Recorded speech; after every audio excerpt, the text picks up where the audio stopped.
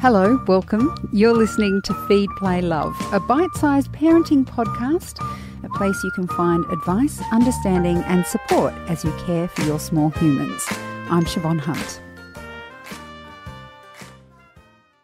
When your kid does something extraordinary, like walking at 9 months or reading before they start school, you want to tell people. You're chuffed and excited. But sometimes parenting can become a competitive sport. So what's the line between being reasonably proud and bragging too much?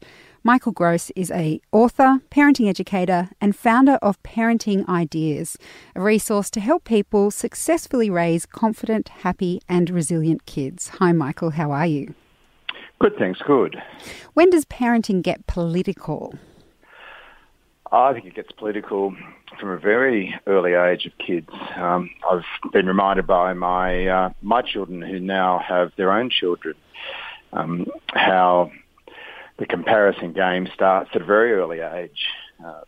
My youngest daughter Sarah was telling me she was at playgroup with, or childcare I should say, with her baby, and people were saying that their babies were sleeping all the way through, and she went, "What?" And then suddenly one of the women who boasted that her baby had slept all the way through, she's told my daughter privately that happened just one time. Yes.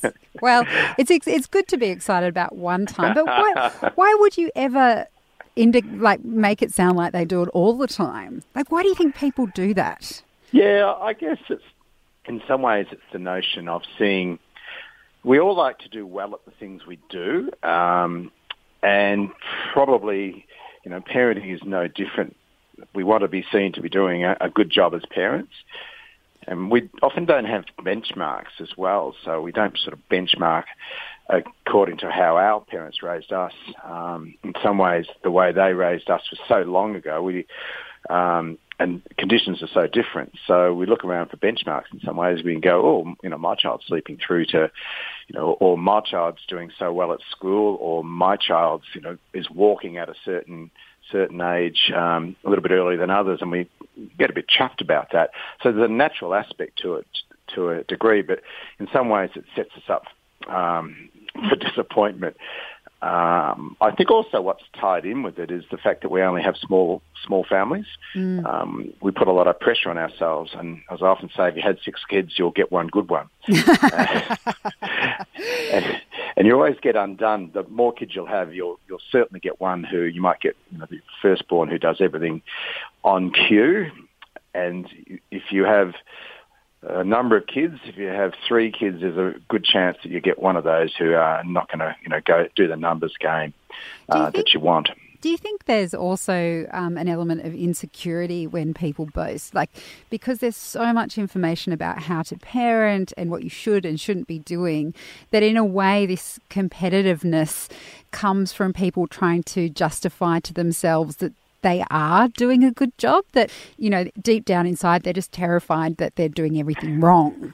Or is that just me? That's a good point. I think there's a lot to be said about that. I see it quite similarly to the fact that my experience often, and this is similar, a little bit different than similar, my experience is often with people who pay the big fees for sending their kids to private schools will often spend a lot of time justifying it. And I think it's quite natural. I'll justify spending that money, and you look for all different reasons to justify it. So I think there is an element of justification. But I think you've hit on a really good point. There's so much knowledge out there, and there's so many ways of going, raising kids at all the different points, that we're looking to back up our reasons for doing things as well. So I think, that's a reasonable element. I think if you go back a number of generations, what parents wanted to be was comfortable. Mm-hmm. We're looking at solutions to make us feel more comfortable, whereas now I think the driving force often for parents is, I want to get the very best possible thing out of outcomes for my kids, which is wonderful. But that puts a lot of pressure on us. And also, I think inadvertently, it puts pressure on kids as well, because when we, are striving for the best, very best outcomes always for our kids, I think our kids feel that.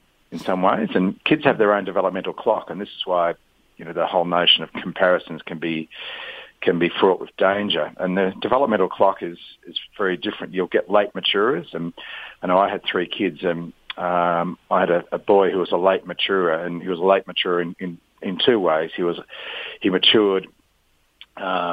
His sisters always did things quicker than he did, and he always seemed to mature and get school in about the 4th term. It'd take him a long time to get it, and suddenly he'd get it, and then he'd have to change, grade levels. And so, if I compare my son to others in his sporting prowess or in his development or learning, he was always going to come unstuck. So we really needed to, and also if compared him to his siblings as well, he's always going to be unstuck. So, the trick is there if you can actually just focus on your own child, focus on their strengths. It's easier said than done in this competitive world that we live in. And when you talk about wanting the best for our kids, it sounds like that can also be something that is a bit of a projection, because what we see as being the best thing for our kids might not be what they see as being the best thing for them. I mean, obviously we're there to guide them, so we can't assume that their thoughts that, eating their dessert for breakfast is going to be the best thing for them. We don't let them do that. But when it comes to how they're progressing in life, is there a chance that when we say we want the best for our kids, we can inadvertently project our own desires onto them, our own dreams of what we wish we'd done? Oh, undoubtedly. We all have hopes and dreams as parents, and they sort of go on the shoulders of kids, and they certainly go on the shoulders of the firstborns, and that's why firstborn kids are more likely to be, I call them the family conservatives. So if a family is an academic family, there's a fair chance the firstborn will be academic because of those expectations. And of course, when we've got small families, their expectations tend to be very much there. If you've got, I'll go back to the mythical 6 kids. By the time you get down to your 6th one, the expectations have been watered down. And that's one of the reasons why often the youngest child in the family will outdo the others or will be successful in a completely different field. So if it's an academic family, it's a reasonable chance the youngest one might be, say if the youngest one's 4th, for example, might be successful, but might be successful in business or successful in another field. So that notion of projection, or I call it hopes and dreams, is very true and very real. Also, we tend to see kids through our own lens as well. So, if we were the sporty type, we often see them through that lens. And I think it's very difficult, I think, but my advice is always try to work out what your kids' strengths are and their interests. So, and that can be hard if you're very much an academic type person yourself, and suddenly you see their interest in school isn't academic, but boy, they can talk someone under or they're very artistic, or gee, put them in front of a group and they'll perform like nothing else. And the notion of, understanding kids' strengths and trying to sort of nurture those strengths and those interests is, I guess, some of the part of the key of raising kids and doing that successfully. And it's a hard one because so much of us is tied up in our kids. So we just want our kids to do well, and often we want them to do well at the things that we did well at as well. Mm. And when we get back to that idea of a competitive parenting being competitive sport, and that comparison that happens between parents and families about their children, how can we know as parents that our kids are developing, as you say, they've got their own development clock? How do we know when that's okay to let them go according to their own clock? And how do we know when maybe the batteries are slowed down and they need a bit of help? No, that's a really good point. Again, I'll go back to family size, as makes parenting tricky. Is we sort of learn by the first 2 and we get it right by the 3rd, and this we tend to be stricter on our first ones, and so that learning is really hard. So we sort of look around, but it actually helps. When I say look around, often we look around at other people and other kids and go, "Oh, how are they doing? How does my child compare to that?" Again, a natural reaction, and it's also we need it a little bit more because we've got smaller families. If we've got your third child and you're raising your third, you sort of compare to the first one. Or if you've got a fourth, you compare to the others and you go, oh, yeah, look, I know the boys are, sometimes develop a little bit slower, so that makes sense that he's a little bit slower than his sister. So we have those comparisons in a family when we've got bigger families. But I think, in answer to your question, I think one of the things we've got to look at is that kids will often let us know. There is that aspect of you do look around, but also too, you've got to see if your child is really struggling, and if your child, emotionally if they're struggling, then they may need assistance, whatever that assistance may be. And there is that aspect of, obviously if your child's not walking by a certain, age, or if your child's not picking up speech by a certain age, then you need to look at, are there any issues?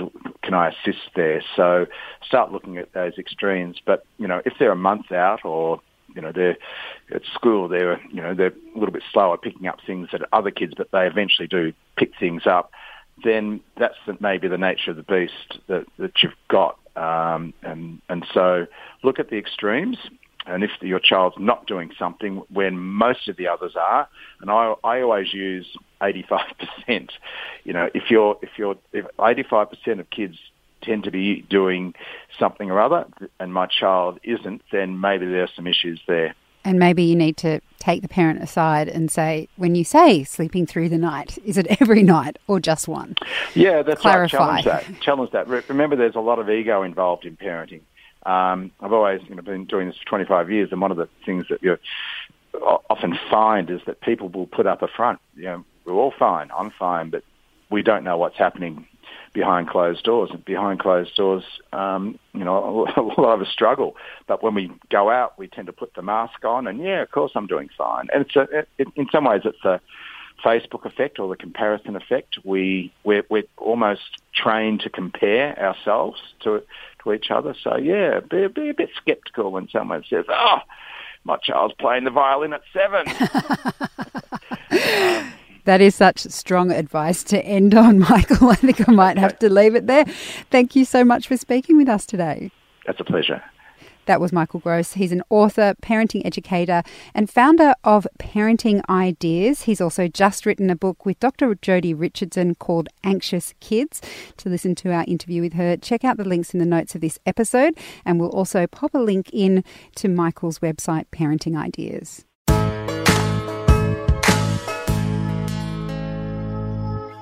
In winter, when the weather bites, the number of burns injuries increase. What's really interesting is, unless you completely douse that campfire with water, if you were just putting the flames out with sand, 8 hours later, that is still going to be hundreds of degrees. And if you're, a 3 or 4 or 5-year-old child, you don't know that that's hot. Sarah Hunstead from CPR Kids is on a mission to prevent burns. Listen to her on the next episode of Feed, Play, Love. She'll go through the best ways to stop burns in the first place and how to treat them if they do happen. This podcast is produced by Debbie Ning. I'm Siobhan Hunt. See you next time.